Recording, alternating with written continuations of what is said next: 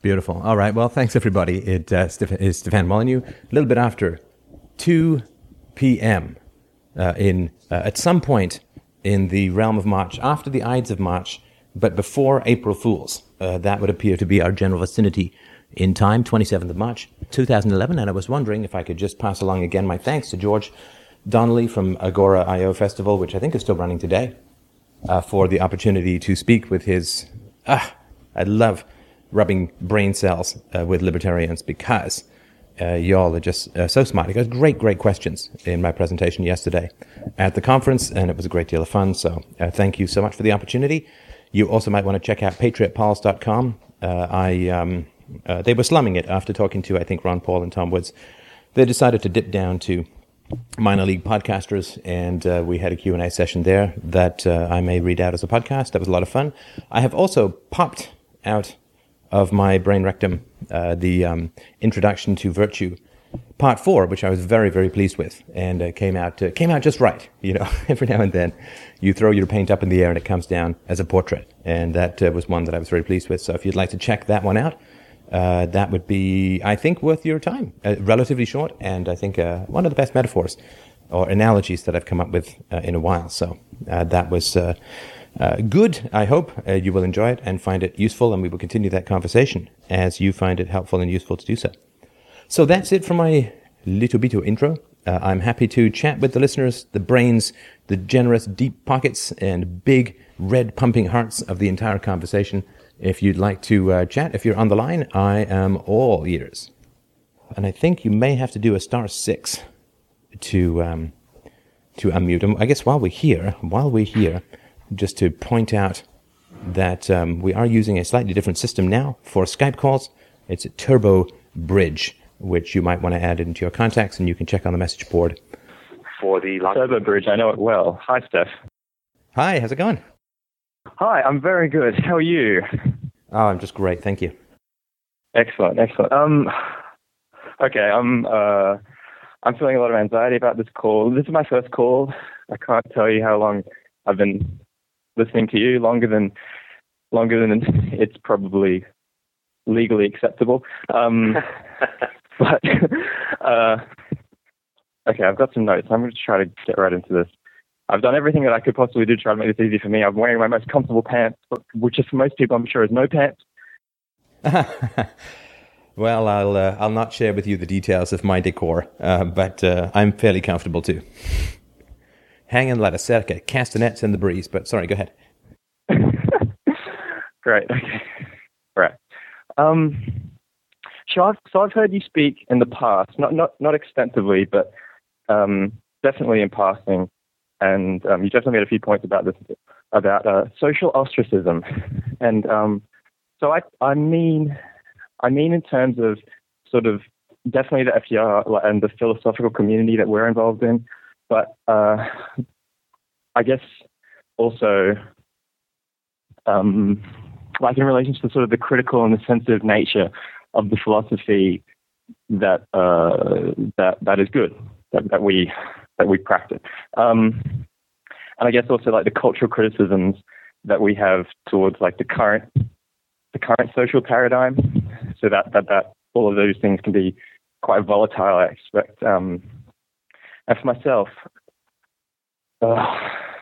despite this call, I feel like I'm a confident and a charismatic person, like in my regular social life, my old social life, and my social life before FDR, and as I was sort of moving through self-knowledge, like alongside your show, and growing as a person, I can speak to people, and so I felt I made a conscious and comfortable effort in initiating and accepting my own social ostracism.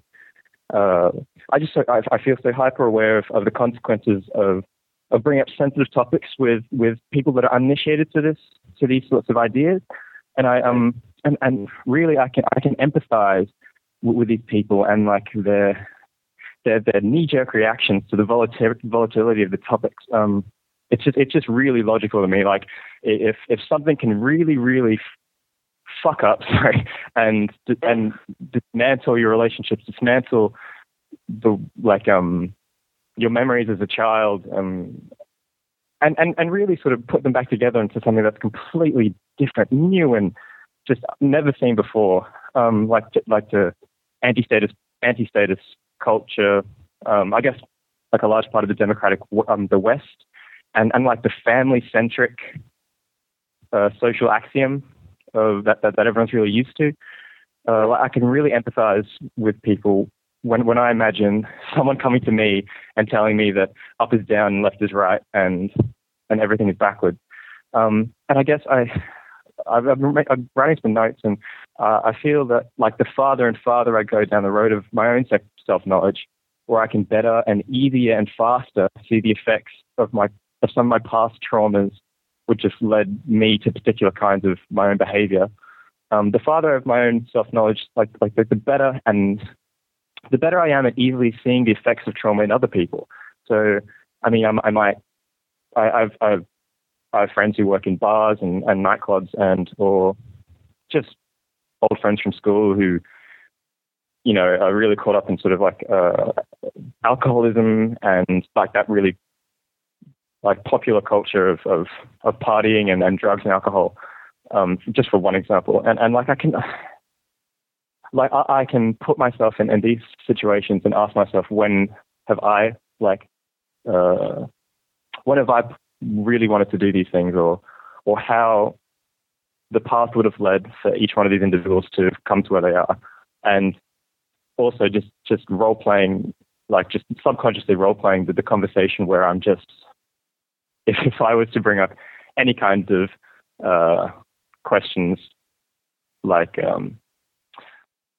about like their family life or like their parents, it would just end in a bloodbath, but I can see these things all around. And the further I'm, sorry, just want to make sure I understand what you mean when you say bloodbath. What do you mean? Sort of like a conversational and intellectual bloodbath. Sometimes and a lot of the time, if that scenario comes up, I feel like, well, I'm the duck in the water, so to speak. That, you know, like the common conceptions are that I'm wrong and that I'm bringing ideas that aren't just wrong, but also dangerous, and that I'm someone and something to fear and to loathe, but not so like viciously as I guess my imagery suggests, but just I definitely see like that sense of fear in their eyes. Right.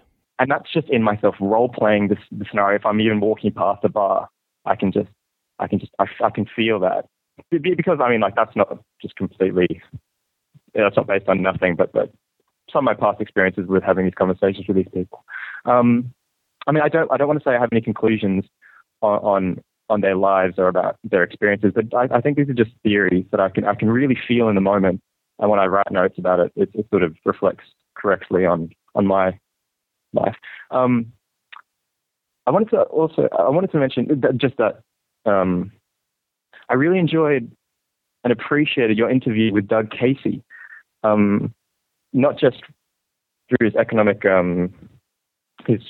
insight about the fiat currency and all that, but his perspective on not being on, like, he had this little thing where he was saying he's not being invited to as many dinner parties after accepting anarchist arguments. And he talked about like the two things you just can't talk about. You can't talk about religion, you can't talk about politics at a dinner party.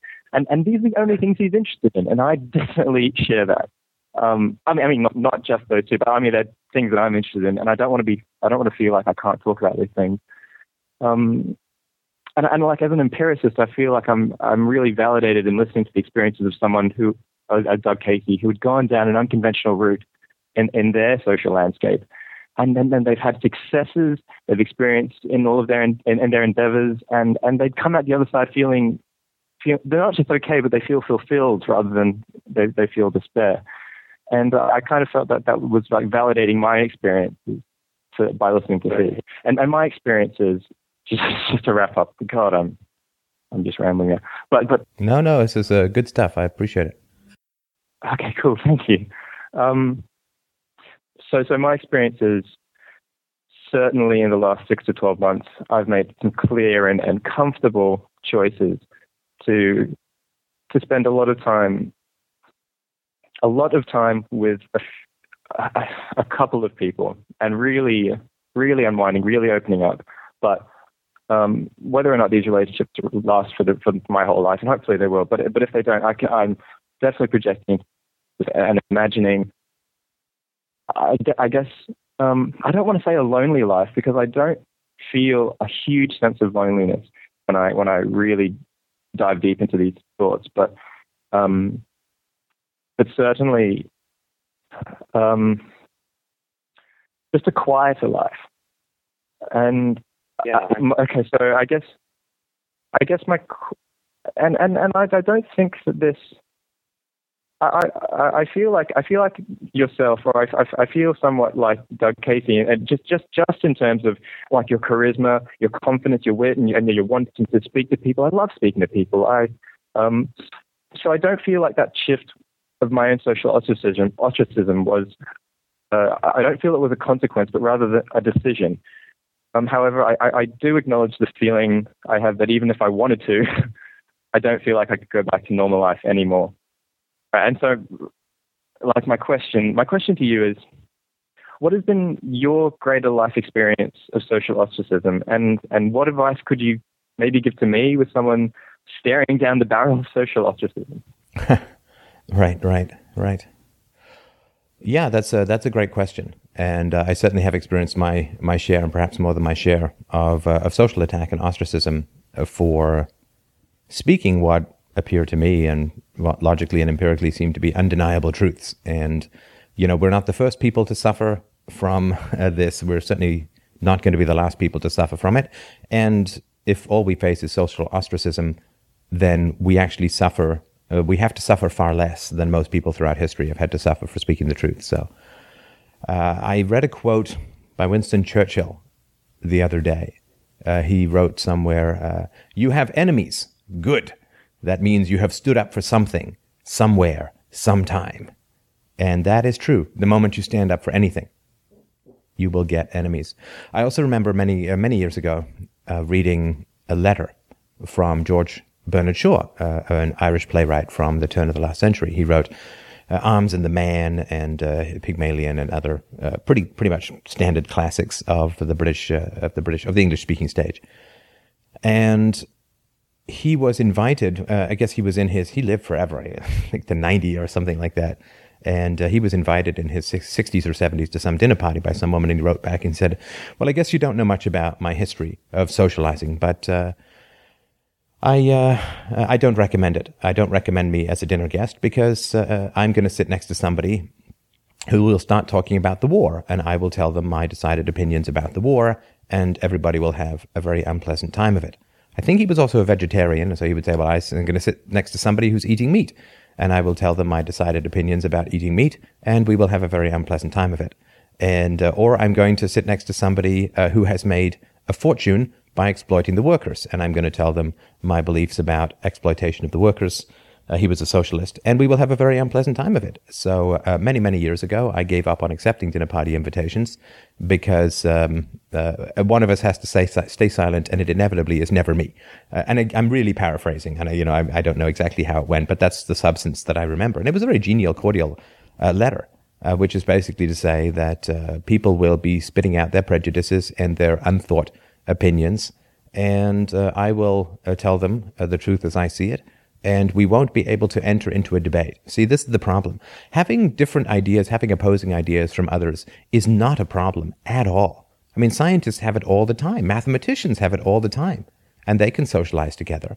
The problem is not having different opinions. The problem is having reason versus prejudice, right? That is the problem. Because people will tell you their opinions as if they're facts, and you will bring counter evidence, and it will immediately become apparent to them that they have no reason to believe what they believe. They have no evidence, they have no rationality, they have no first causes, they have no reason to believe what they believe, and that is a terrifying thing for someone. It's like, they say don't suddenly wake a sleepwalker. It's sort of like that. It's like people think that they're standing in a skyscraper on the 100th floor, And then, with a single finger snap, you can make that skyscraper vanish, and they feel like they're going to fall to their death. They feel that they're on some engineered structure of stability and depth and strength. And then you're going to say something, and it literally can be a word or two or even a facial gesture, and they immediately feel that their bridge is collapsing, that their skyscraper has vanished, and they're going to fall and plummet to their demise. It's a very terrifying feeling. So I empathize with you. I understand your empathy towards people. The great challenge is that there is no way for society to progress without some people suffering. Unfortunately, that is the case. It is the case with every social evolution or revolution, right? So when they ended slavery, the people who transported and bought and sold and caught slaves suffered. Their livelihood was taken away. And when women gained the right to divorce, to leave their marriages, abusive husbands suffered because they had, of course, acted as they had acted on the belief that the women with their wives would never really be allowed to leave them. And then when that changed, they went through great suffering, as of course we understand. And these are just tiny examples, but you can imagine. I mean, if the war on drugs ends, then a lot of corrupt and not so corrupt cops will suffer a great deal. And if the U.S. stops engaging, or England or wherever, in sort of highly aggressive or imperialistic-based foreign policy, large amounts of soldiers who've committed their lives, their career, their education, their skill set development to killing, they will be furloughed, and they will experience great suffering. So I think you get the point that there is no progress in society without great suffering, and the great suffering vastly outweighs the positivity, the good things that come out of it, right? So, and so this is why society is so hard to move forward, because the benefits are far down the road, but the pain, the significant, blinding pain, is right in the present. And the people who are going to benefit from, say, an end to the war on drugs are going to be taxpayers in 10 or 20 years who won't even be able to trace back their benefits to what actually happened. Whereas the people who will suffer in the moment at the end of the war on drugs, not counting the criminals non-criminals who would hopefully get released from these jail cells, the people who are going to suffer right now, and suffer extremely badly. And the people who are going to benefit in a very diffuse way in relatively the far future. So this is why society is so hard to move forward. And there's no magic source for that. Unfortunately, there's just no magic source to that to sort of make that medicine go down. So that's sort of one thing that I would say, is that it is a long and difficult process, and the burden falls to the people who do not argue from effect. Right? So I'm so much against the argument from effect. The argument from effect would always say that society should never change, because change, and particularly progress, always brings suffering to a fairly significant number of people, and does not bring benefits to many people in the moment, which is why the sort of greatest good for the greatest number tends to be incredibly, incredibly, incredibly conservative, because the people who suffer will yell the loudest, and the people who will benefit may not even be born yet. And so if you go with the argument from effect, or utilitarianism, or pragmatism, it's incredibly, incredibly conservative. It tends to build incredibly high walls around the existing prejudices of society so as not to disturb and upset and change people. I mean, look at what's going on in Wisconsin, where some collective bargaining rights are being taken away. Well, the pain of that is enormous for people. Or look at, 250,000 or 500,000 people marched in London recently over the government's, quote, austerity cuts. So they're bringing the spending back to what it was about 10 years ago. I mean, that's what's called austerity these days. I mean, I grew up dirt poor. I have an understanding of austerity that may be somewhat different from other people's. My definition of austerity includes hanging around friends' places in the hopes that you can get a meal because there's nothing to eat at home. So my definition of austerity is probably a little bit different than what other people's is. But those people will suffer. Now, when the government spending gets cut, when government shrinks, people in the future, 5, 10, 20 years from now, may benefit in some way that they can't trace back to the original decision.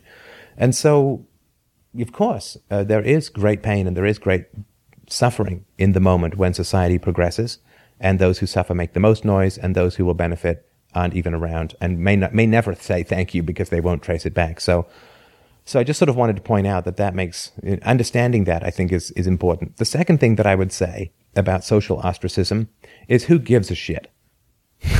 Frankly, who gives a flying fuck at a rolling donut about social ostracism? Oh, God. Thank God for that. No. I'll tell you why. I mean, I'm not just saying that, out of a sense of false bravado. I mean, I genuinely mean that.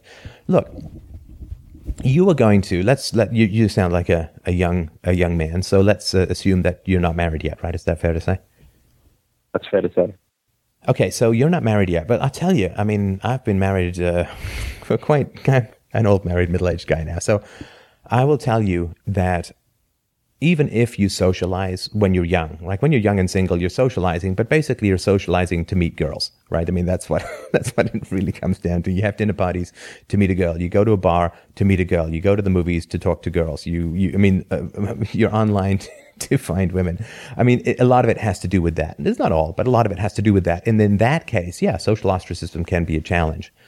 But what it also is a filter, right? I view social ostracism not as people rejecting me, but as people acting as a great filter against people getting to me who shouldn't, right? In the same way that you put a filter to clean sludge out of your water before you drink it, I view social ostracism as a filter. In other words, people who listen to slander and rumor and all of that, well, I don't want to have them in my life anyway, so I'm very glad, that they may hear bad things and then stay away. Yay, good, that saves me from the difficulties of those kinds of conversations. And that works. It's a great filter. So that works well. But I'll tell you what happens, at least in my experience, and I think it's pretty universal, why I say to hell with social ostracism, is that when you get married, and particularly when you have children, you will be spending 99% of your time with 2 or 3 people. And when you get married, you'll be spending 95% of your time with one person. And it's that one person whose opinion you really, really care about. Not some guy from, high school who you haven't seen in 5 years, who you're going to have drinks with, who's going to look at you funny because you're into philosophy, self-knowledge, and a stateless society. That's maybe an hour or two, maybe that's a little odd at times or whatever, but it is the opinion and evaluation, judgment, and hopefully love of your life partner, your husband, your wife, your life partner. That's what really counts. I could care less about social ostracism. I care how my wife views me, and I care how my daughter views me. That is important to me. The rest of it, I could really care less about. And it's not like, there are occasionally times, particularly when I go to conferences and I meet lots of listeners and we all go out for dinner or whatever, and it's great. It is my little portable gulch from Atlas Shrugged, and it's wonderful. And I would like to have a little bit more of that around. But the reality is when you get married and when you have kids, socializing, at least for quite some time, pretty much falls by the wayside. And the only thing that matters is the people who live in your house, their respect for, their love for, their evaluation of you and your virtue and your integrity and your goodness. That's the only thing that really counts, not the opinions of people you haven't seen in a while that you may see once or twice a year. Who cares? They're not the people that you go to bed with. They're not the people that you wake up with. They're not the people that you go and change diapers with at 3 o'clock in the morning. That's just not the way it works.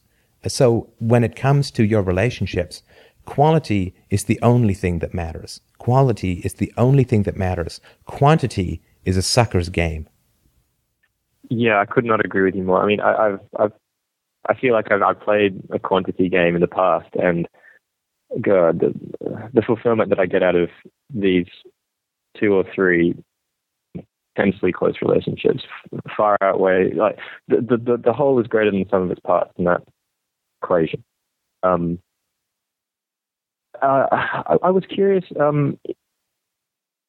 out of defooing and the ostracism of my choosing to ostracize myself from my family of origin, I find it hard enough to fully explain, just from like an emotional point of view, the details, and I don't feel like I need reasons, but I mean, my girlfriend, for example, and my best friend, are curious, and they generally want to help, and they want to be supportive and there for me, and I feel a sense of I feel held back to how much I feel comfortable in saying just all at once. But I was wondering how, down the line, if I ever have children, and I'd love to have children. God, children. Right? But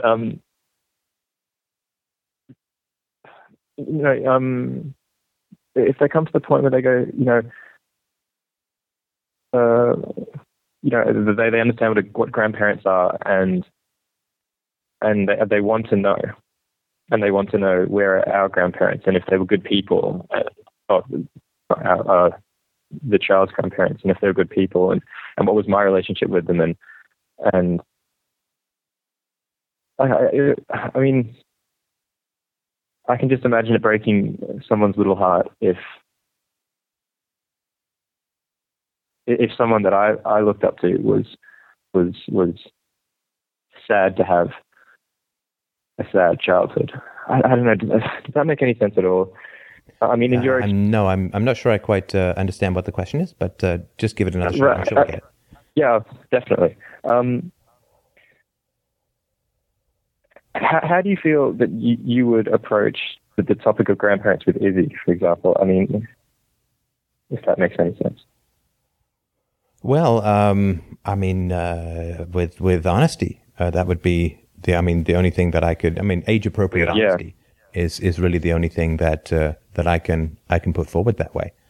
I mean, certainly, with my own mom, my job as a parent is to keep you safe, and my mom is not a safe person to be around children, and it's very sad. And look, it's hard raising parents. It's hard raising kids without grandparents. It is. Grandparents, if they're around, they can take a lot of.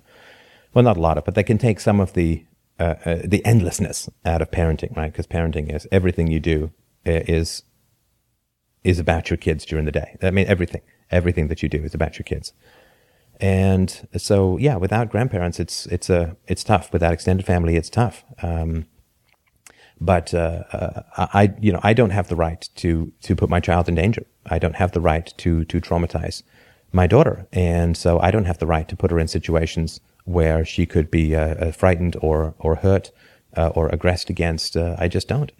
And so, it is with great sadness. Look, there's things that I'm very tentative about, and there are things that I don't know a lot about that I put lots of caveats out, like I'm always saying, I'm just an amateur idiot on the internet or whatever. But when it comes to my mom or my dad, I am an expert.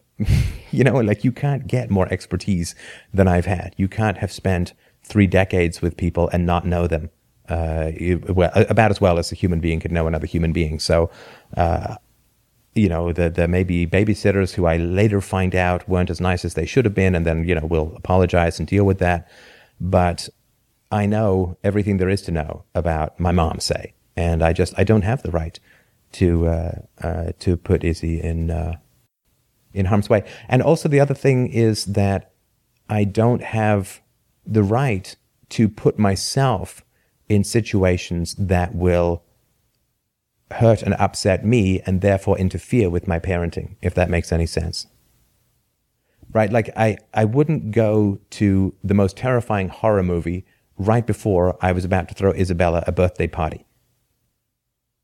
Because going to a horror movie would have an effect on how I was at the birthday party, right?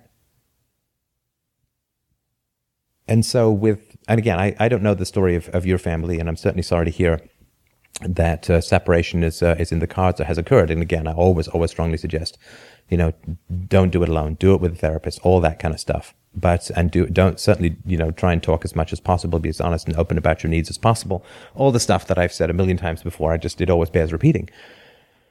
But certainly with regards to my own family, I don't have the right to do things that are going to traumatize me and interfere with my parenting. I don't have the right to put my daughter in harm's way. Now, I mean, my mom is pretty old by now, and I'm not saying that she would beat up my daughter or anything. I'm certainly not saying anything like that. But there is a known history that was not positive towards kids, and I have to make my judgment. I mean, I certainly wouldn't hire a babysitter who had a history like my mom's, and so that's sort of pretty significant. If that was her resume, I'd say, well, I think not, right? So I have to tell her the truth when time comes along, and of course she's going to ask me about my childhood at some point, and I will have to tell her in an age-appropriate way. I certainly don't want to lie to her, and but I also, of course, have to put it in a way that is appropriate to where she's at, or simply say, I'd like to talk about this when you get older. I don't want to talk about it just now. I'd like to talk about this when you get a little older, and that may be the way to go. And I mean, I've thought about it, and it's going to be, it's not the most fun conversation in the world to have, but certainly as far as my responsibility goes as a parent, I don't have that choice, unfortunately. I feel the same. Certainly, I think about this with children more and more lately because my sister is weeks, I think 2 weeks now, due for her baby, and so I have two sisters, and one of my sisters and myself are both independently of each other, and at different times made decisions up until now to not communicate with my parents anymore. My other sister still keeps contact with my parents, and she's... Sorry, am I right in assuming that your sister is not a philosophy podcast listener or anything? This is something she just came to? No. Yeah, neither of them are. Oh, right, okay. And so I found that, just as a sign, a really interesting decision for her to make, that just independently of philosophy, and this sort of helped, that she would make the same decisions that I did. And before me... It's going to be tough when you're other sister, though, right? Because there is a certain...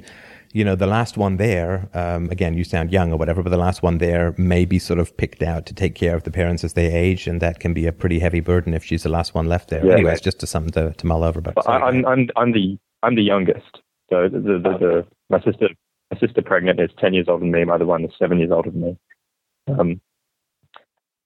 And I feel for this child so much because so she's deciding to have my parents, have our parents. Be involved in the child's life. I mean, so far as she can see it, and my screaming heart just goes out to this child. Like I just do not at all. I can't imagine bringing a child into that at all. I just don't know what, because my contact with either of them has been limited, but still there's still something since. For some years now, but this baby just has nothing to do with it. Has everything to do with it and nothing to do with it. Was not like our parents should not have any effect on what this baby will experience. I mean, is there any good advice to sort of think about with that scenario? Yeah, there's no good advice that I can give you in that area. I mean, the nephews and nieces and so on is, that's such an individual decision that, it's heartbreaking if you can't help. It's extremely challenging if you want to try, and it may have good effects, may have bad effects. Again, that's, I think, something for a therapist to go over, because there's a lot of detail, I think, that needs to be combed over with those kinds of decisions. But no, there's no easy answers to that. I mean, there's no easy answers in philosophy as a whole in general, but that one in particular is very hard. Yeah. And I've talked about it a few times before on the shows, but that's very much sort of an individual decision. I don't think there's any UPB involved, other than if you can help without hurting, that's usually a better thing. But if you've had a traumatic history with parents, then it's hard to help without hurting yourself, which diminishes your ability to help others and so on. So. I mean, would you say that it's better to try and fail than never to try to help? No, I don't believe that it's better to try and fail. To take an example, you could try and jump across the Grand Canyon, right? it's better to try where there's a reasonable chance of succeeding if it's not at great harm to yourself, right? Like if you can't swim, you don't jump into the river to save someone who's drowning, right? Because then just two people drown for the price of one, right? Yeah, of course. And so that's why it's such a difficult decision. I mean, if there was a magic wand to wave that you knew was going to make the outcome positive, then we would all do that. But it's much more complicated than that. So again, that's something I would definitely go over with a therapist in pretty great detail, and maybe talk about it with your girlfriend. It's a very, very tough place to be in, a tough decision to go through. Yeah, and with the added cloud of relationship experiences, it's just hard to think rationally all of the time. Look, I've got to thank you so much for your words and advice, and I hope I haven't led things around in circles at times, but hopefully I've been somewhat of an able partner in this conversation. Thank you again. Thank you for everything, and thank you for you brought up some fantastic issues. And the last thing I'll sort of say in this area is that I think that we all know that society does have some significant steps forward to take. I mean, it just has to. It has to be better than it was when I was growing up. When I was growing up, there were just massive and huge problems in the ethics of society. People let their children be emotionally abused by organized religion. Parents let their children with not only without complaint but with praise sit in these brain crushing institutions called public schools. People didn't intervene in situations of pretty significant and extreme child abuse as I was experiencing. The ethics of society, it's like, for me, it's like, hey, the government's had its chance, man. The government has had more resources than anybody who ever planned governments or even thought of governments could ever have imagined. The government has had its chance for 6,000 years. Organized religion has had its chance for 6,000 or more years, certainly in Judeo and Christian side for over 2,000 years. Religion has had its chance. And governments has had its chance in terms of making the world a better and more moral place. And guess what? We still have the intergenerational predation of deficit spending. We still have rampant bribery as the essence of our political system in terms of campaign donations and bribes to the voters in terms of government spending. We still have war. We still have militaries. We have ever escalating and increasing sizes of government. We still have massive crypto-fascistic predations on the public purse by banks and government banks that have strangleholds on the loyalties and allegiances of politicians. We still have legal, organized, praised counterfeit plunder, particularly of the lower classes. We still have countries. We have passports now, which we didn't have 100 years ago. Moving from one country to another is getting harder and harder. Trying to find some way that you can grab a breath or two of freedom before you shuffle off this mortal coil is getting harder and harder. And so to me, it's like that shit's been tried and found wanting in the extreme. And so, yeah, we need a new dialogue. We need a new conversation. We need a new approach to solving the problems of this world, because the shit we've got in place is generally getting worse and worse. 100 years ago, no passports, no war on drugs, no welfare state, very little military. No, the First World War hadn't even started yet. Government education was still relatively good because it was being driven by the leftovers of the private school system. And, 100 years later, our money is worth 5% what it used to be worth. Deficits are going to cause massive and cataclysmic changes in our society. The only thing that I can say is that religion seems to be within a century of dying out demographically, but that doesn't help me too much as a rationalist if all that happens is we switch our allegiance from gods to governments, which seems to be the growing trend of the late 20th century. So although it's difficult, although it's hard, this shit has to be rewritten. We have to start with a blank page. We have to crumple up the shitty solutions of the past couple of thousand years, and we need to start designing the stuff from scratch. We need to start actually believing the ethics that we've been talking about all these thousands of years. Thou shalt not steal. Thou shalt not kill. Well, God's magic finger poke has not been enough to change society to actually believe and act on this stuff. And so philosophy has got to rise up. Like a hell-pecking phoenix, philosophy has got to rise up and spread its fiery wings across this world. And if some people get burned in the process, well, that is terrible. That is terrible. But I did not design this world. The world that I inherited was designed or inherited by others, or they went along with it. And so if we've got to go back to first principles and we have to scrap the bridge and start again, and if that causes people dizziness and upset, well, I'm sorry. But the fact is that people should have done this a long time ago. And the fact that they didn't has made our burdens that much harder and our fight that much more difficult. But too bad. It still has to happen.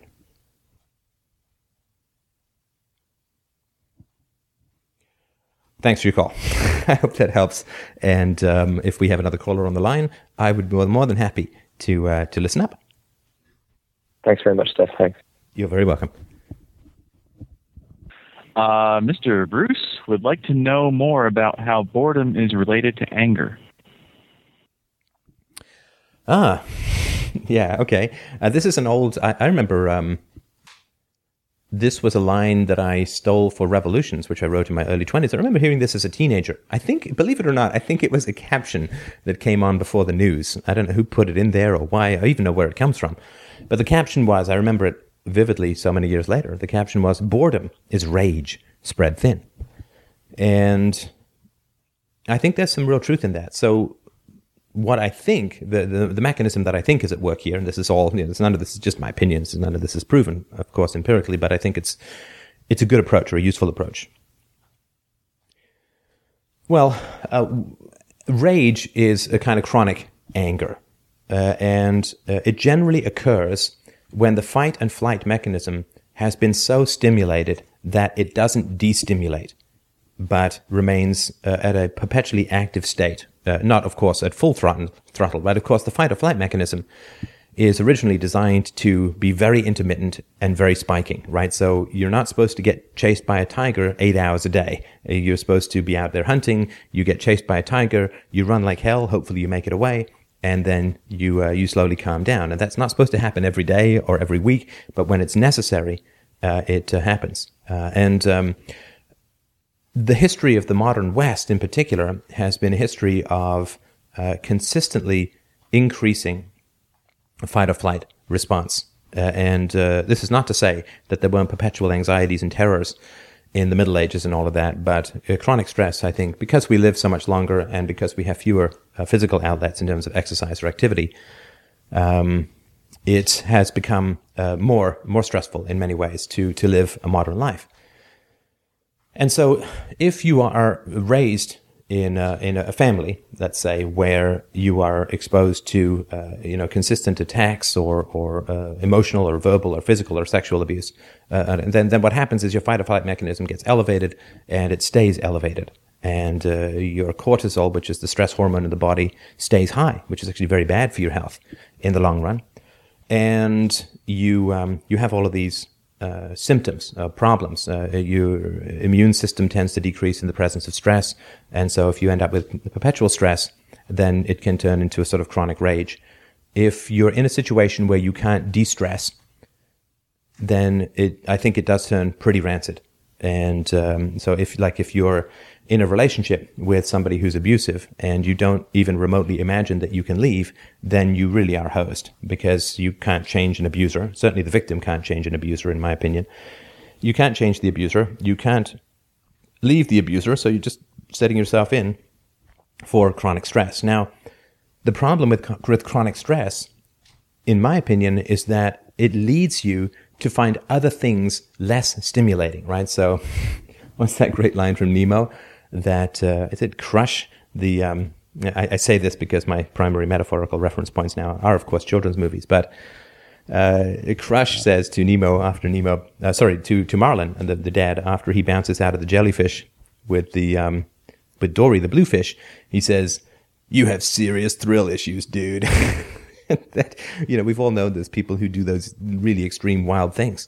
And I think that has to do with the fact that their fight or flight mechanism has been so elevated that they end up being bored by everyday life. In the same way that, like, your normal person, if you just ask him to sit and stare at a blank wall for 4 hours, is going to get kind of restless and itchy-brained. I think that the chronic anger that arises from intractable and unchangeable abusive situations leads people to find normal or healthy or even-keeled relationships boring. And what happens, of course, is they become addicted to the stress hormones. They become addicted to the fight or flight mechanism. And so it's a stereotype, but I think it's sort of true that people who have been in unhealthy relationships may get into a relationship that's more healthy, but then will start picking fights or causing problems because they're bored by that which is not dysfunctional. So I think that the rage of being constantly abused and unable to change it then leads normality to be sort of boring. And that is a real challenge. It took me a while to learn to love normality. It took me a while to learn to love health and positivity and laughter and even keeled and all of that in my relationships. It takes a while. And to learn to love it in yourself. There is sometimes, at least in my history, there's been sort of an itchy trigger finger for excitement, which I guess I now confine to the occasional game on my computer. So that would be my answer to that. And if there are any other questions about that, I'd be happy to answer, from my, again, to use the tired phrase, idiot amateur opinion on the internet. But that would be my approach to the relationship between boredom and anger. All right. Well, thank you very much. Oh, he says, ask him. Could you ask him, and I ask you now, how it relates specifically to another person boring you and not seeing you are bored? Another person boring you. Oh, I know this. Yeah. Oh my God. That's a great question. So, and just ask the person to confirm this if he's listening in or she's listening in. So somebody is telling you about the trials and tribulations of completing their mid-20th century Ohio stamp collection. And it's like mind-numbingly dull. And they don't notice that you're bored, but will take great offense if you point out that what they're doing is really not very inclusive and kind of boring. But is that sort of what the person's talking about? If you can just ask them, or if they can. Exactly, he says.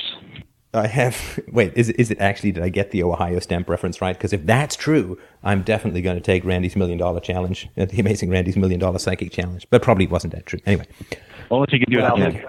That's right.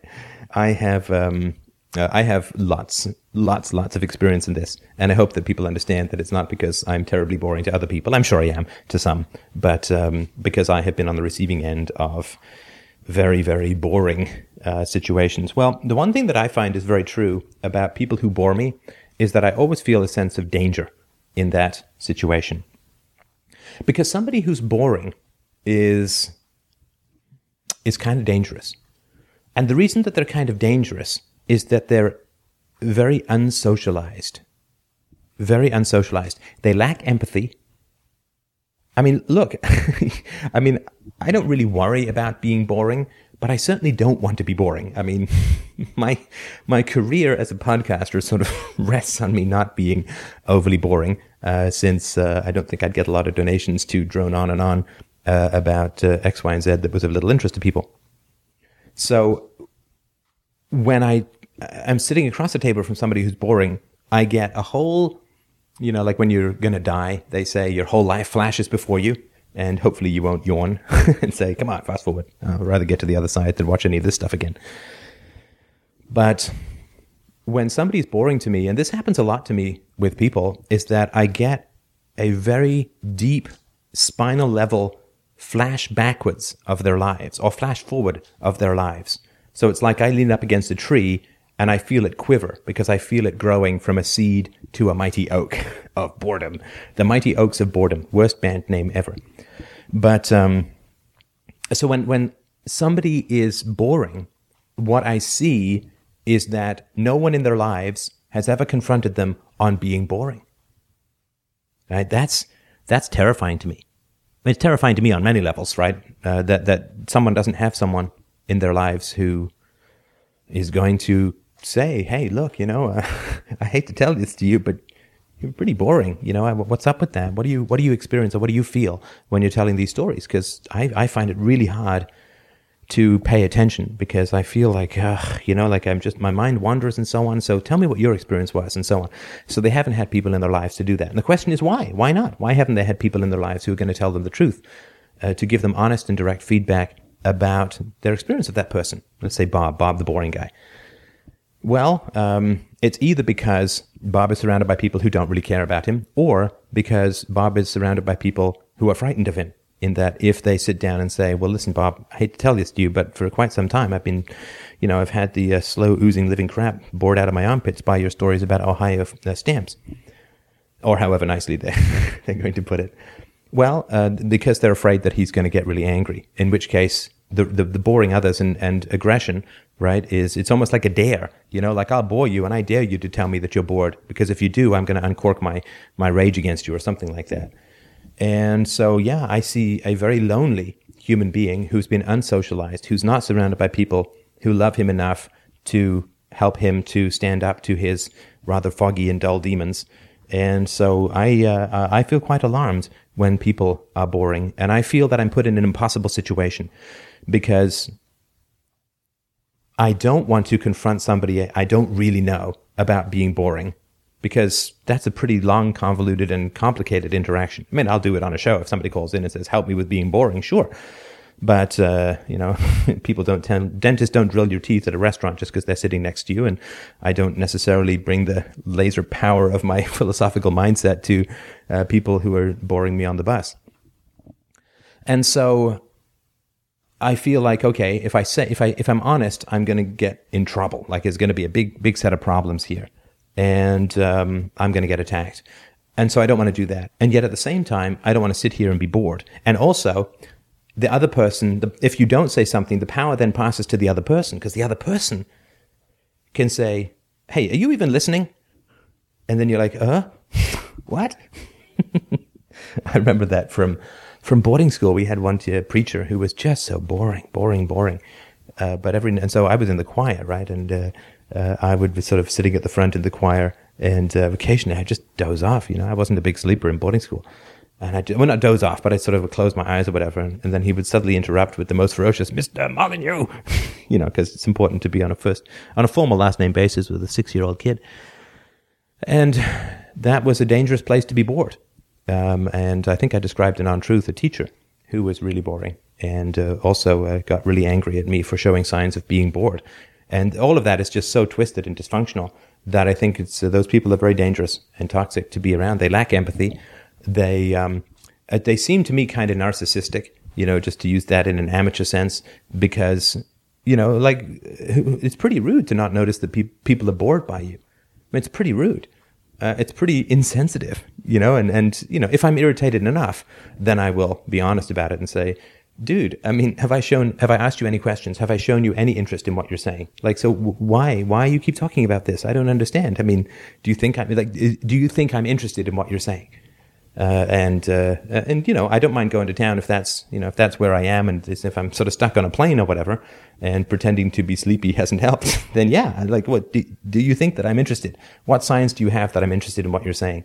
I do remember saying that to a woman when I was flying to Hawaii for business.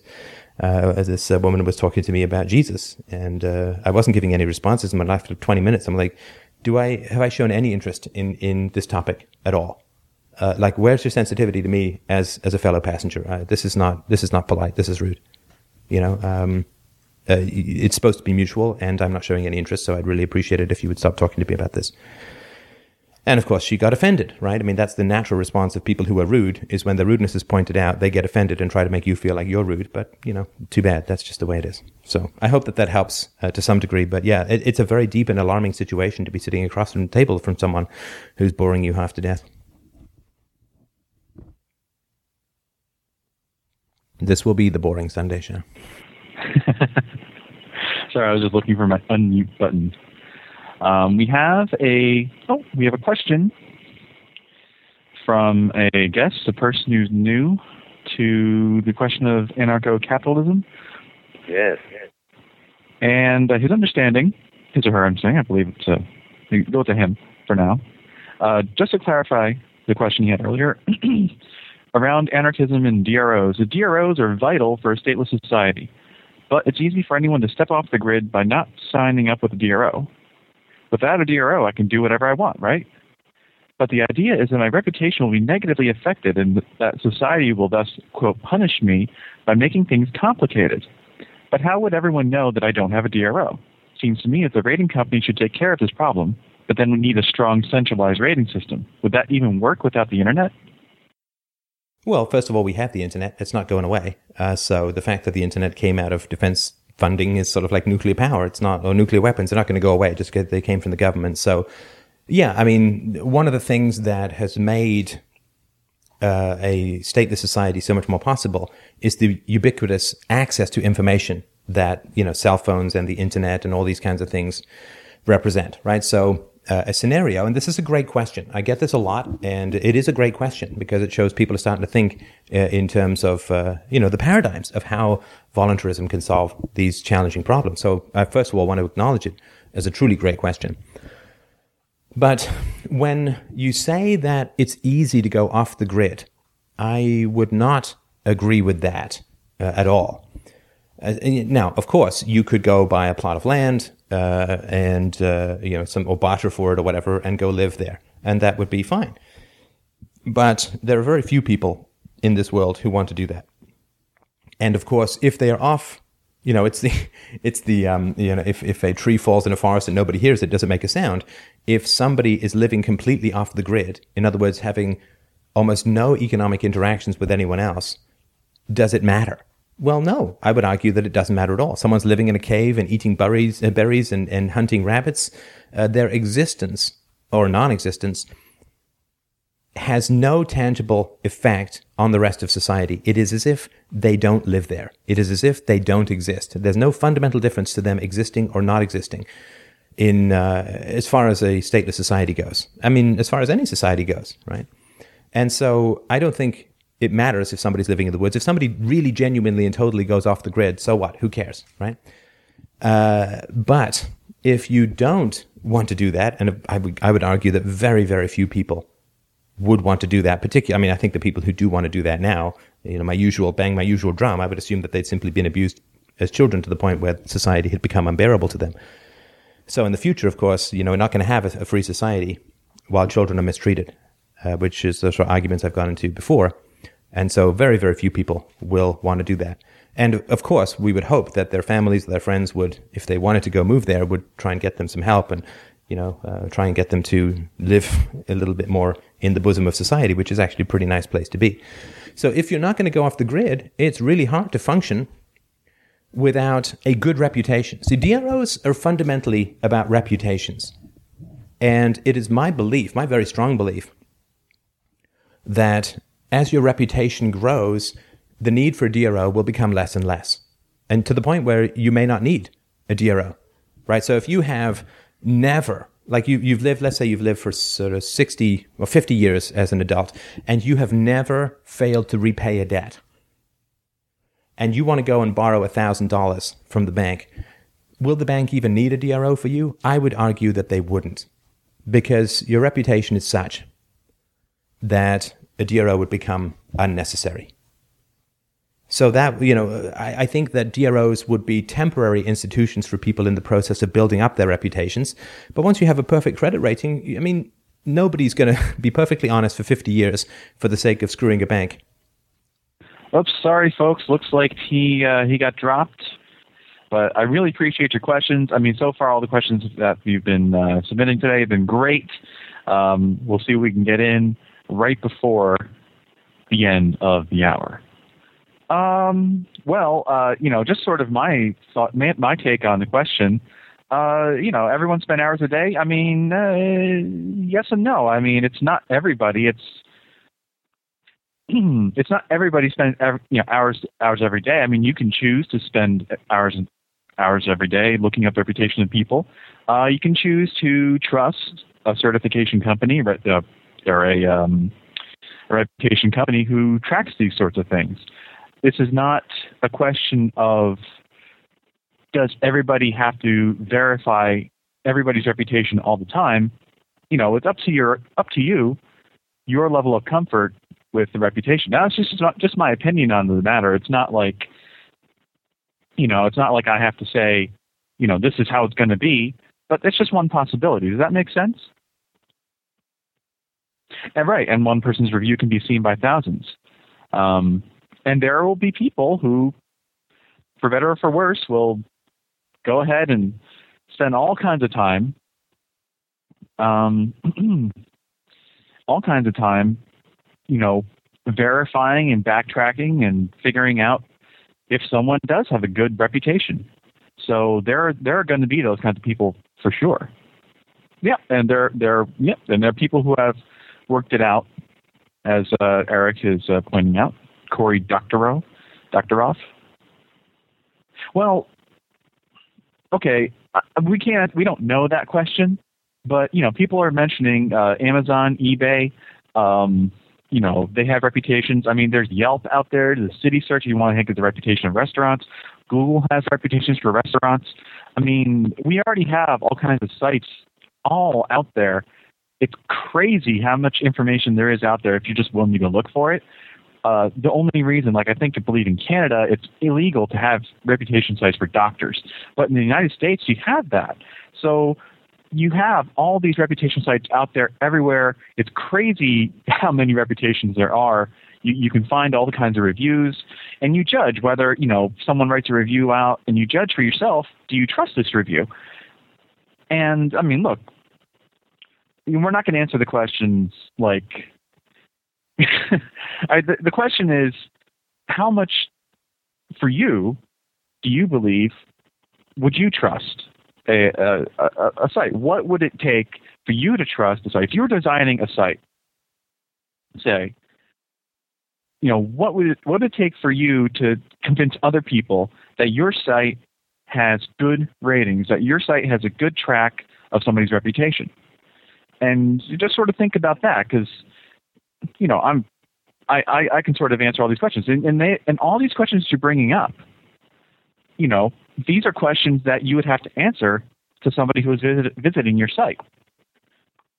So just as a possibility, what are some of the things that you would do to say, okay, how is this a good review? How can I verify that this is a good person? I can think of questions like, how would I know that this person's reputation would be good? How do I know that this person who's submitting a review, a reputation report, is a valid person? How do I verify someone's identity? Or can it just be all anonymous? There's all these factors, all these things that come into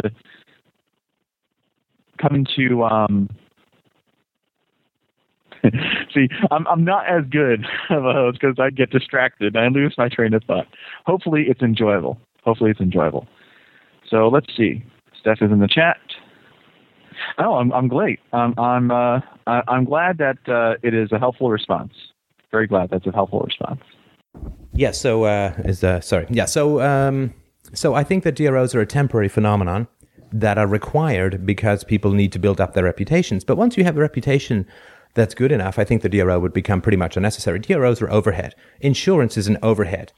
And if everybody was a perfect driver, you'd never need any car insurance. And so, or I guess mechanical failure or whatever, but you'd need much less.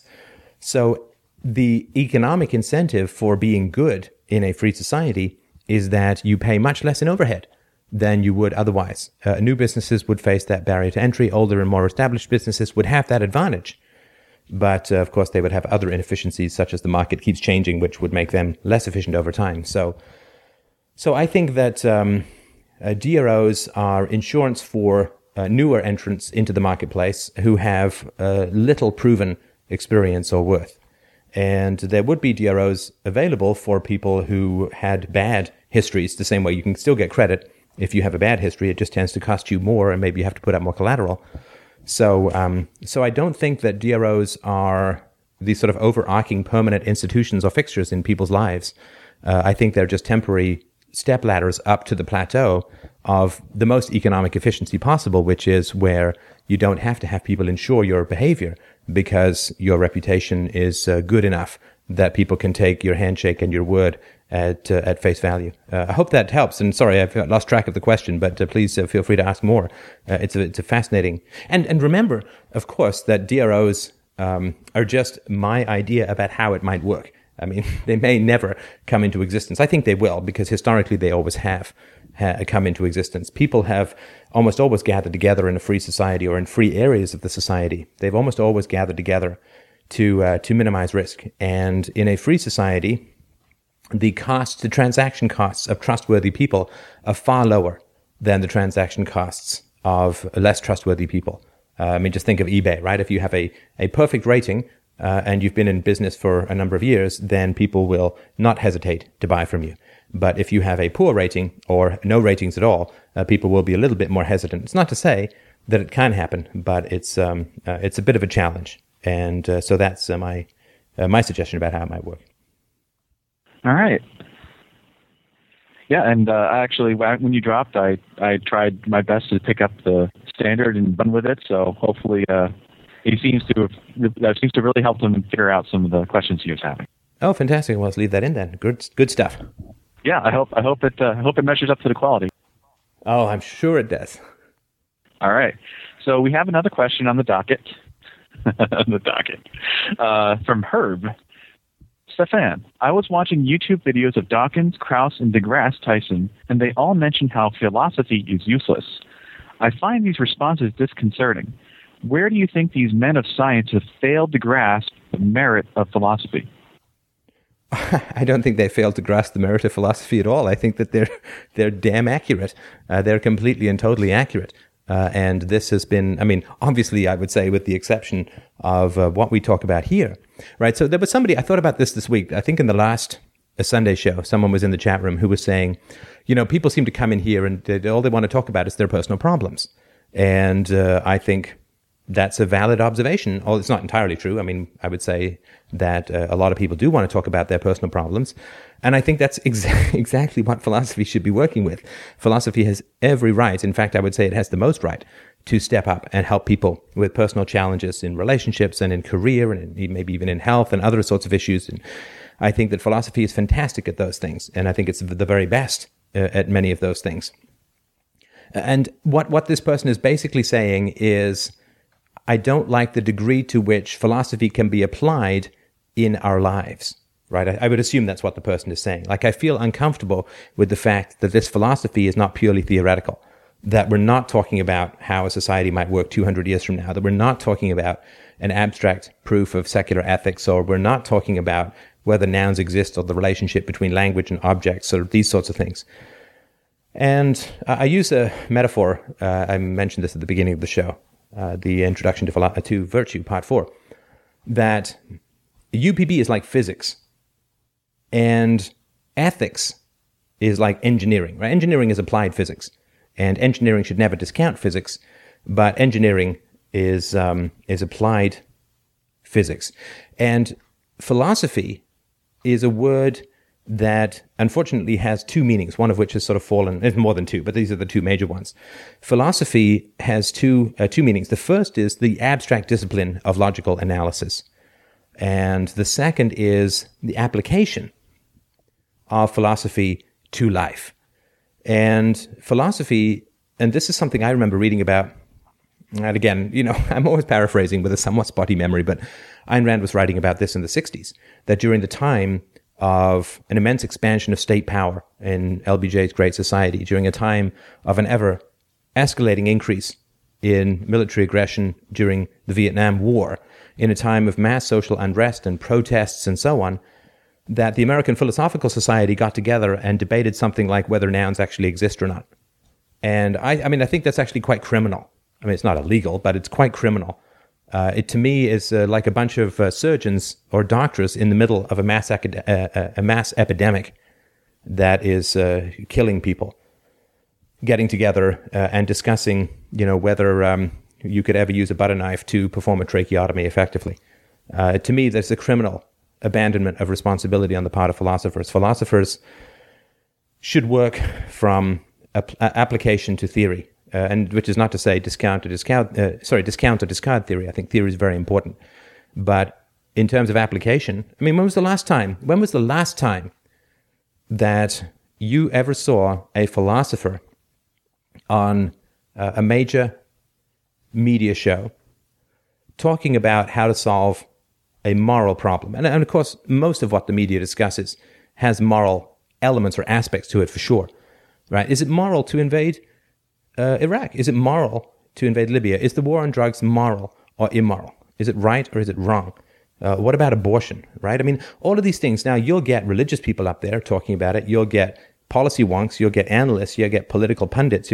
But you'll never see so-and-so has a PhD in philosophy and teaches philosophy, and he is the guy who's going to give us the answer. He's the expert because he's been studying it for 20 years, so let's listen to him, right? I mean, if you're going to have a show on cancer and you have some expert oncologist who teaches at Johns Hopkins Medical whatever, and has been doing this for 20 or 30 years, you would have him on and he would have the last word because he's the expert. Or he would reasonably have the last word.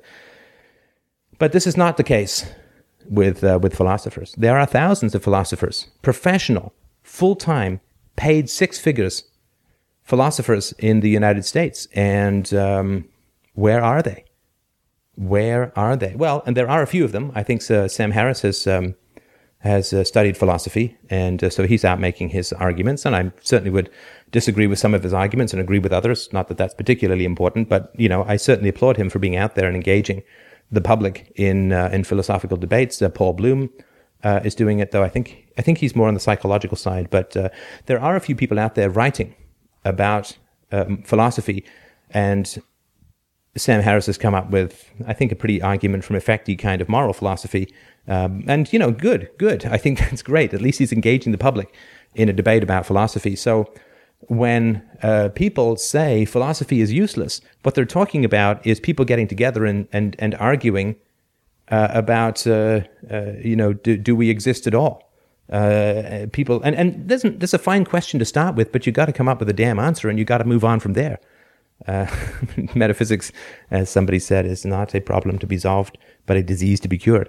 So I think that when you think that we have thousands of people who've studied for decades to become experts in the field of philosophy, I question the degree to which they're actually able to contribute value and clarity to a society that is currently wallowing in relativistic, postmodernistic, anti-philosophical muck and mire. Well, I think we need these experts. We need these heroes. We need these knights of reason, truth, and evidence to come riding over the damn horizon and save us from the savages of prehistory who are currently manipulating the body politic for the sake of lies, exploitation, and destruction. But they prefer to stay in their ivory towers for the most part and debate about inconsequentialities. And that's because, of course, philosophy is just another government program for the most part. Philosophy is paid for by tenure. It's paid for by the state in many ways. And so why on earth would they want to come down from their ivory tower if they get paid either way? I mean, if you pay a doctor for playing golf, how many patients is he going to want to see? Those patients can be kind of icky. You will get a few, but not the majority. So philosophy has been taken over by the government. And of course, philosophy is one of the things that the government tries to take over first. And there is a tradition, of which I count myself a minor member, of people engaging in philosophy who do not come out of the academy, right? I mean, I've certainly done some graduate work in sort of history and the history of philosophy and so on, but I'm no PhD in philosophy dude. Socrates, of course, did not come out of the academy. And of course, a lot of people who studied philosophy would never be able to get a lot of people who are the most major philosophers in history would never in the current system be able to get any kind of professorship because they don't have the necessary paperwork. Certainly, it's always struck me as ironic that people who study Socrates would A, probably fail Socrates for challenging their authority, and B, would never allow him to teach them or to teach students because he didn't have all the right pieces of paper. They will teach his thought, but they would never allow him to teach his thought. It's just kind of ironic. But this is what happens when philosophy or any human discipline gets enmeshed in the blood money of statist programs. You get propaganda and you get inconsequentiality. And as somebody said about academics, the battles are so fierce because the stakes are so small. I think that's actually quite true and something to ponder and mull over. So I do agree that philosophy is tragic. And I mean, just look, Ayn Rand. I catch flack for this every time I say it, but I don't care. It's still true. The woman was a stone cold genius. She was a stone cold genius.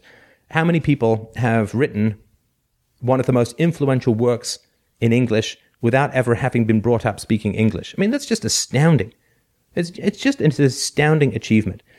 And all you ever hear from academics, and I heard a lot of this when I was in school, when I would bring her up when I was in college. You bring up Ayn Rand, but she's, what did Alan what did Harold Bloom say about her sub-Nietzschean assertiveness? The fuck does that mean? Sub-Nietzschean assertiveness. I mean, it just sounds like he's farting loudly. And, but no, and you see this with the Atlas Shrugged movie coming out. How many people are talking about the content of her ideas? It's cowardly and reprehensible to the nth degree to not talk about the content of Ayn Rand's arguments, but to say, well, her dialogue is kind of stilted and it reads like a B-movie script, and that John Galt speech was so long, I don't think I just couldn't get like, who gives a shit? That's like saying Einstein's wrong because I don't like his font. I mean, it's embarrassing. It's ridiculous. The fact that academics haven't taken on the most influential popular philosopher of the 20th century and say, hey, if she's wrong, I'd like an academic to point out where and how and why. I would really, really like that. But they don't. They just make snarky comments about her because she doesn't come from inside their little club, and they don't ever take her on in terms of content. And that, to me, is tragic, it's embarrassing, and given the nature of the institutions, inevitable. So, yeah, I agree with those people enormously.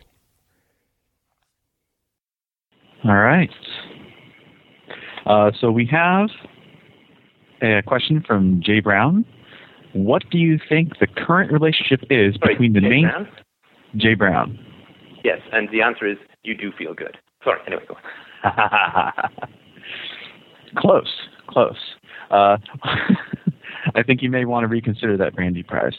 What do you think the current relationship is between the mainstream media and the state, and what do you think the effect a stateless society would have on the media?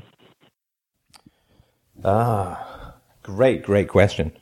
Are there any easier ones? Okay.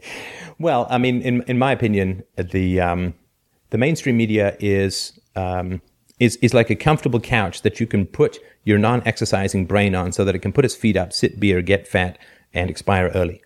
And that is a very sad thing. And it's inevitable.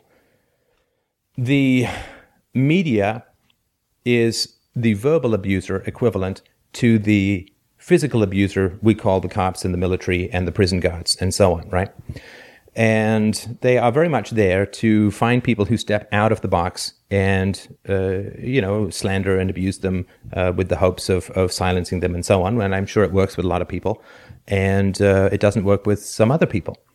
And yeah, now the mainstream media, I do have some sympathy for the mainstream media because there is no such thing as the media. The media is an arm of the government, no more and no less. And that's not anything theoretical. That's just a basic fact, which is that there are two ways in which the government fundamentally controls the media. The first is licensing, right? So the government yanks your license, you can't broadcast, and you're toast. You're just done like dinner. Your whole investment of decades or generations goes completely up in smoke. So you simply can't piss off the government too much, or they will yank your livelihood away completely. That's the whole point of licensing, is to enmesh people to the power of the state. So licensing is the first. The second aspect of the mainstream media that makes it a mere arm of the government is access. In order to report news, you need to have access to the government because the government is the major source of news. And if you piss off your sources, if you piss off the government too much, and I don't mean like if you're a left-wing reporter and you talk to your left-wing sources, you can piss off your right-wing sources because you don't care about those, or, Fox News with, Ralph Nader or something, they don't care. But if you question the entire institution, then you will simply lose your access. You will not get your press passes. People will not return your phone calls. And because journalism has, over the past 15, 20 years, almost entirely given up on investigative reporting, they don't do that stuff anymore because it's expensive and it's time consuming and it's risky and there are legal issues with doing investigative reporting. You're never going to get sued for paraphrasing a government news release. You're just never going to, the government says we're doing X and you say, hey, government seems to be doing X. Yeah. But if you go after some government official for corruption or something like that, it's expensive, it's time consuming, it may or may not pay off. It requires extreme skill and a network of contacts that takes decades to build up. So it's very expensive reporting. And you have to have, 12 lawyers go over it with a fine-tooth comb in order to make sure that you don't end up getting sued, and you may end up getting sued anyway. So the mainstream media has largely abandoned investigative reporting for the, to read, they retype government news releases into the teleprompters and read those. And it's pretty much free. and you're never going to get sued, and you just need some stand-up mannequin with nice hair to read that stuff, and that's about it. So yeah, it very much is about keeping people in a particular comfort zone, never asking any fundamental questions, right? I mean,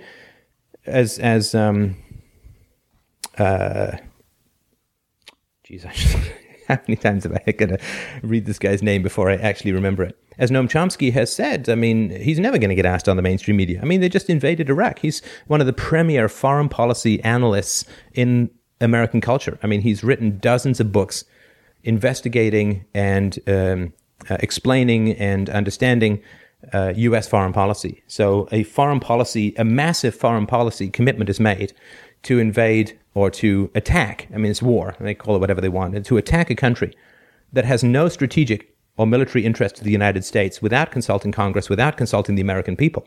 I mean, even George Bush got a declaration of intent from Congress before going into Iraq. I mean, Barack Obama just pushed a button and, half of Libya blew up.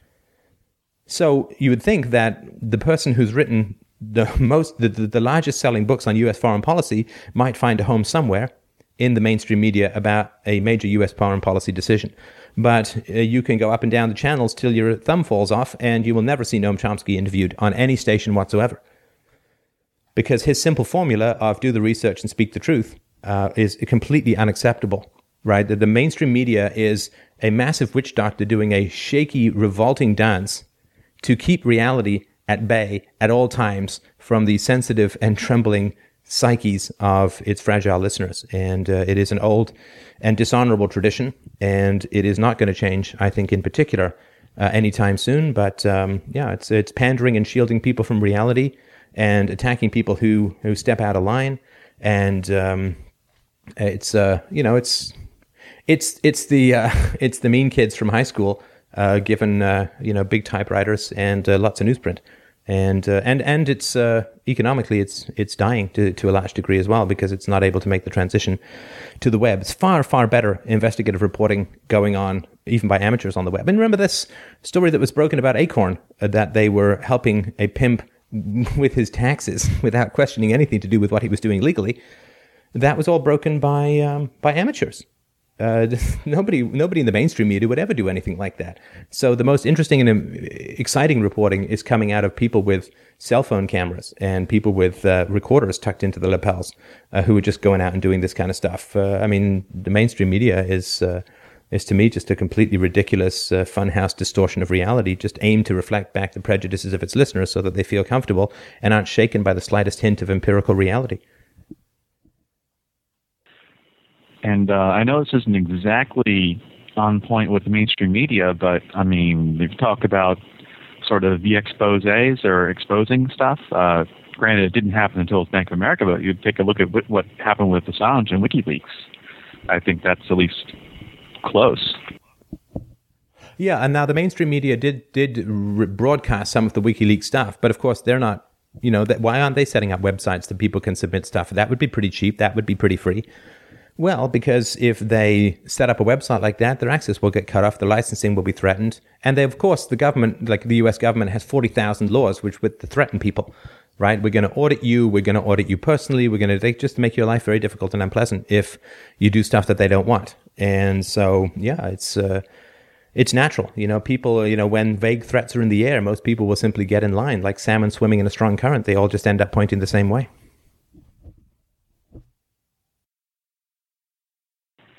All right.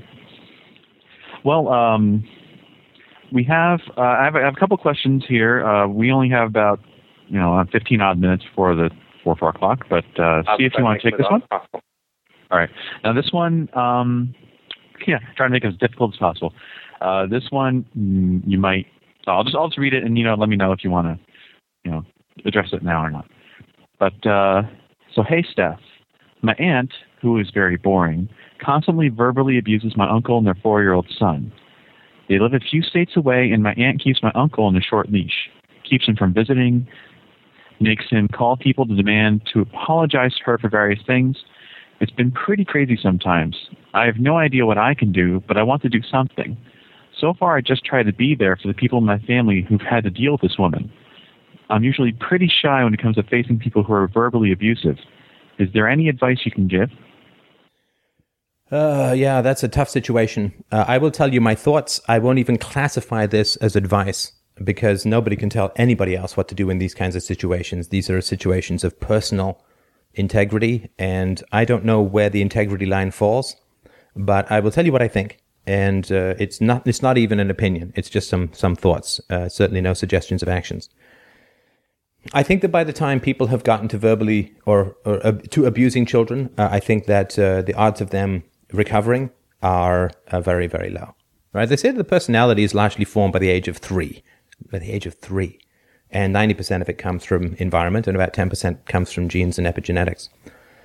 So if the aunt is verbally abusing a 4-year-old, it seems to me highly unlikely, highly unlikely that she will listen to reason. Now, again, I don't know the woman, I don't know the situation, I don't know the listener, so I'm just telling you my completely ridiculous first impressions. That having been said, it sometimes can be worth talking to the silent partner in an abusive relationship. So if the uncle is sort of beaten down by the aunt, then it may be worth talking to the uncle to see if you can help.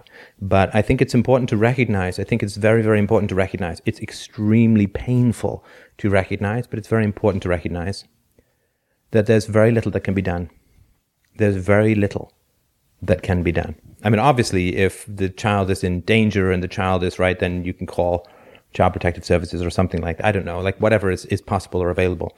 But if it's something like verbal abuse and so on, I mean, there's very little that can be done. If the parent is not willing to listen to reason, if the parent is not willing to explore options about a more effective and better and I would say virtuous ways of parenting, then there's very little that can be done. There's very little that can be done. I'll sort of give you an example. There's this, I think I mentioned this before, this Dr. Phil family has been on Dr. Phil off and on for like 8 years. And they have had, I don't know, thousands of therapy hours, I would assume, pumped into the family. And the resources of, all of Dr. Phil's staff and crew and Dr. Phil himself. And for 8 years, he has been striving to make this family more functional. And the girl has gone from being 15 to, I guess, 23 or 24. She was pregnant at 15, and she's now kind of homeless.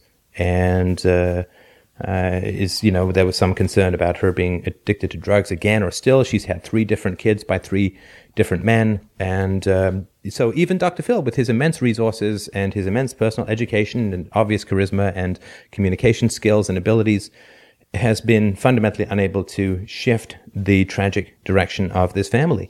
And that's a lesson, I think, to those of us who wish to attempt to step in and reform families. It is a very, very challenging task. So I would, we want to hold out the belief that through words and through our examples and so on, that we can affect change in society. And I think we can. I really think that we can. But people have to want that change, right? You can't stop your aunt from doing what she's doing. You can't. If you can find a way to change her mind about the value and virtue of what she's doing, then if she's willing to put the work in, and it will probably take years, if she's willing to put the work in, then she can work to turn things around. And I think that anybody who tries to, I don't care how unflexible you are, yoga is going to make you more flexible, right? If you can do it. And so I think that even people who've been unpleasant in this kind of way to children can turn things around, can make things better, can recover. It's just that getting them to want to do it, getting them to commit to do it, getting them to wish to experience pain. I mean, it's my genuine belief that abusers have a very, very low threshold of pain tolerance, which is why when they feel pain, they lash out because it restores their sense of power. They cannot handle pain. They cannot handle insecurity. They cannot handle rejection. And so they're constantly lashing out whenever they feel these things to smother up and to cover up their own feelings of inferiority and helplessness and worthlessness. And you can't change that in someone if they're willing to do the work, to get therapy, to get the resources they need to learn to manage their own discomfort and vulnerabilities and helplessness and negative, quote, negative emotions. Then over a number of years, they can work to become better. but you cannot affect that change in someone else. You can suggest it, you can model it, but you cannot make that change in somebody else. So I would strongly suggest, if you feel there's an opening, and trust your instincts, in my opinion, right? If you feel there's an opening, have a conversation, see if there's anything you can do. Read some good parenting books. I think that's important. I think parental effectiveness training is good. There are a number of other ones out there that are very good, or that are good, I would say. And so that you can begin to model better behavior if you're around this child, and you can talk about it with your uncle. You certainly can talk about it. Obviously, you can talk about it with your aunt if you feel it's going to help or to work. But it is, changing people is like standing on the shore and blowing with your mouth at a sailboat that is a mile away. It is the effect that you can have on others is so slight. If they're not motivated, there won't be any effect. In fact, it would probably be like a negative effect. If they are motivated and the timing is right, I think that you can have a hugely positive impact. But just be aware of the limitations that you have in this kind of situation. I think that will help. Just following up with this person who asked the question, and he says it was helpful. So, and he expresses his thanks. Well, I don't really have any other questions at the moment. So just last call for questions. Just while we're waiting for that, I wanted to mention that as a follow-up to the recent podcast, 1873 or something like that, on infidelity, a letter. I did get a follow-up letter from the listener, and just about everything that I said was true. So just wanted to sort of point that out, that my psychic abilities run rampant like wildfire. So, can you tell what I'm thinking now? I was, many years ago. Oh, Lord, I must have been, 6 or 7, maybe 8. We found in the apartment building that I lived in, we found down in the garbage big stacks of Reader's Digests. And we took them upstairs, and I would sort of read through them over the years. I liked drama in real life, and I liked Laughter is the Best Medicine and some of the other stories that they had. I thought were pretty fun and pretty cool. And I remembered one just the other day that I've thought of off and on. And it's always interesting to me to sort of try and remember, why do I remember this? Or try and figure out, why do I remember this one thing? Why do I remember this one joke out of the thousands of jokes I probably read in the Reader's Digest in the 70s? And it wasn't a joke exactly. I think it was Life's Like That. It was sort of, cute little homilies or whatever. And the joke was something like this, or the story was something like this. This old woman is looking for a street. And she walks, she's in town. She walks down, maybe a quarter mile, and she sees a sign for a street. It says Orange Blossom, and she doesn't know where the street is. She's not looking for Orange Blossom. She looked for some other street. And she's kind of stuck. And so she decides to walk back to the town, and she sees a man standing on the street corner, and she says, "Listen, I'm looking for, Shady Lane Avenue." And he's like, "Oh, yeah, okay. So just go down the street. You see that tiny little orange sign there, just way off in the distance?" And she says, "Oh, the one that says Orange Blossom?" And he's like, "Oh my God, how good are your eyes?" Right? Because it's a tiny, tiny little speck. But because she's already walked there, she knows what it says. And I think the reason that I was thinking about this yesterday, I think the reason I remembered that is I think that's kind of a good or apt metaphor for self-knowledge, right? So I sometimes get praised for my perceptiveness in these calls, particularly, of course, in Sunday shows and listener calls, and I appreciate that.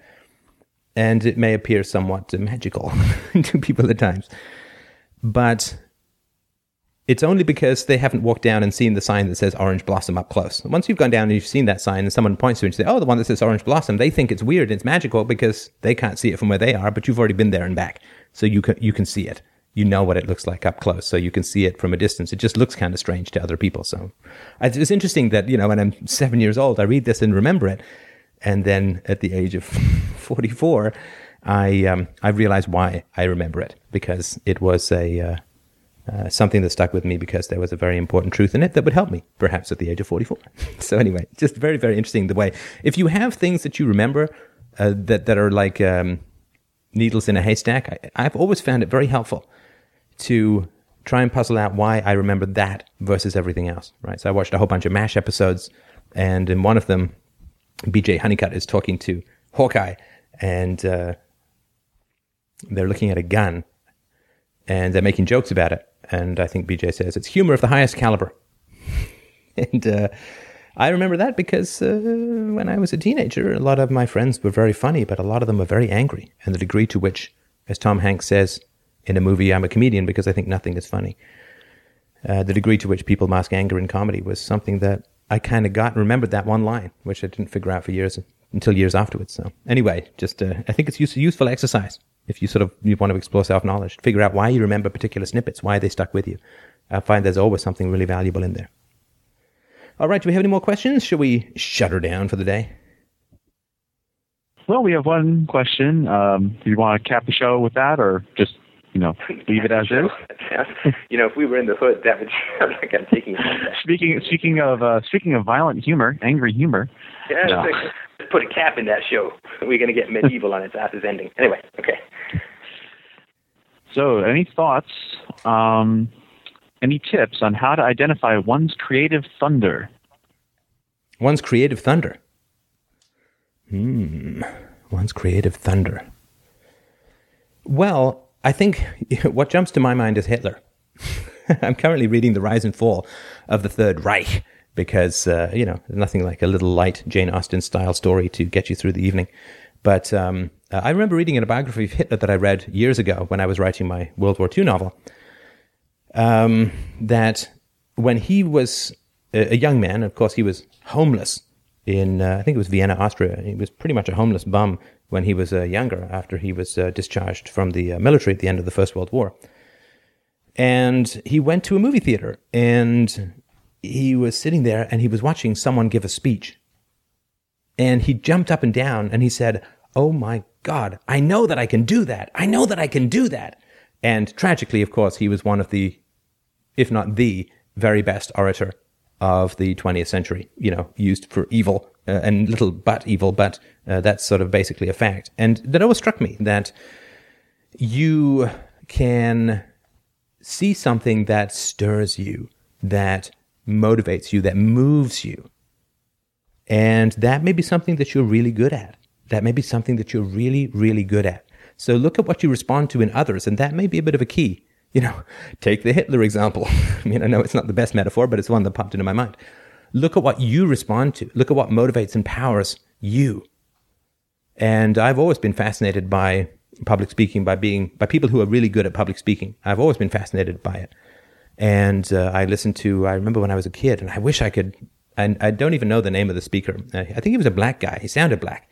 And he was doing speeches about nursery rhymes. He did a whole bunch of stuff on JFK. I just remember him passionately declaiming, we got all these nursery rhymes where the children get injured. Why do the children always have to get hurt in nursery rhymes? They got to fall out of trees. They got to do this. I remember that playing, and my mom played that a whole bunch of times. And I remember listening to that, being quite fascinated by the power and passion of what he was saying. And I wasn't really sure that the content was too valuable or important, but I would have to listen to it again. And if anybody ever knows who the hell I'm talking about, he was some speaker in the 70s. It was in England. I think he was black because I think it was an album. I think he was black on the album cover. But anyway, if anybody knows, I would sure love to hear it again. But I've always been fascinated by people who are good public speakers. And so, it wasn't too shocking to me when that turned out to be something that I could do a fair spin at. So you can look at what moves you or motivates you or excites you, what that other people are doing. If you find yourself completely thrilled by a musical performance, then maybe that should be your thing, right? If you love karaoke, then try writing some songs and singing at a cafe or whatever you want to do, right? So if you read novels and you're incredibly passionate about novels and you really care, then maybe you should write a novel, right? Lots of things. So I think that's one way that I think can be very helpful or very powerful to find out what you're good at, is to see what moves you that other people are doing and see if it moves you because you think you can do it or you can do it. I think that can be very, very helpful. So that's it for the last question, I believe. And as always, I know I say this a lot. I mean it even more than I say it. I really, really want to thank everyone. Thank you so much for enabling this opportunity through your listening, through your support, through your donations, through your sending people to the website, through sending the videos around, whatever it is that you're doing, if you're doing anything. And if you're not, and just living a better life because of philosophy, thank you for that as well, because the conversation means nothing without your participation and commitment to to virtue and truth and philosophy and reason and empiricism and all of those yummy and yummy for us and bitter for many others tasty goodies that we talk about in this show. So it is, I really genuinely, honestly can tell you that every single day I feel an immense and enormous privilege to be doing what I'm doing. I wouldn't trade it for the world. I wouldn't trade the effect that it's had in the world for the world. And it is an enormous, enormous privilege and honor to be doing what I'm doing. And it's all to do with your support, interest, and enthusiasm. So thank you so much. I'd like to say the future thanks you, but that's maybe a bit grandiose. I'll just tell you that I thank you so much. And it has made my life a much, much better place to be involved in this conversation. And I hope, despite the trials and tribulations, that becomes or is true for you already. So thank you again so much, everyone, and have a wonderful, wonderful week.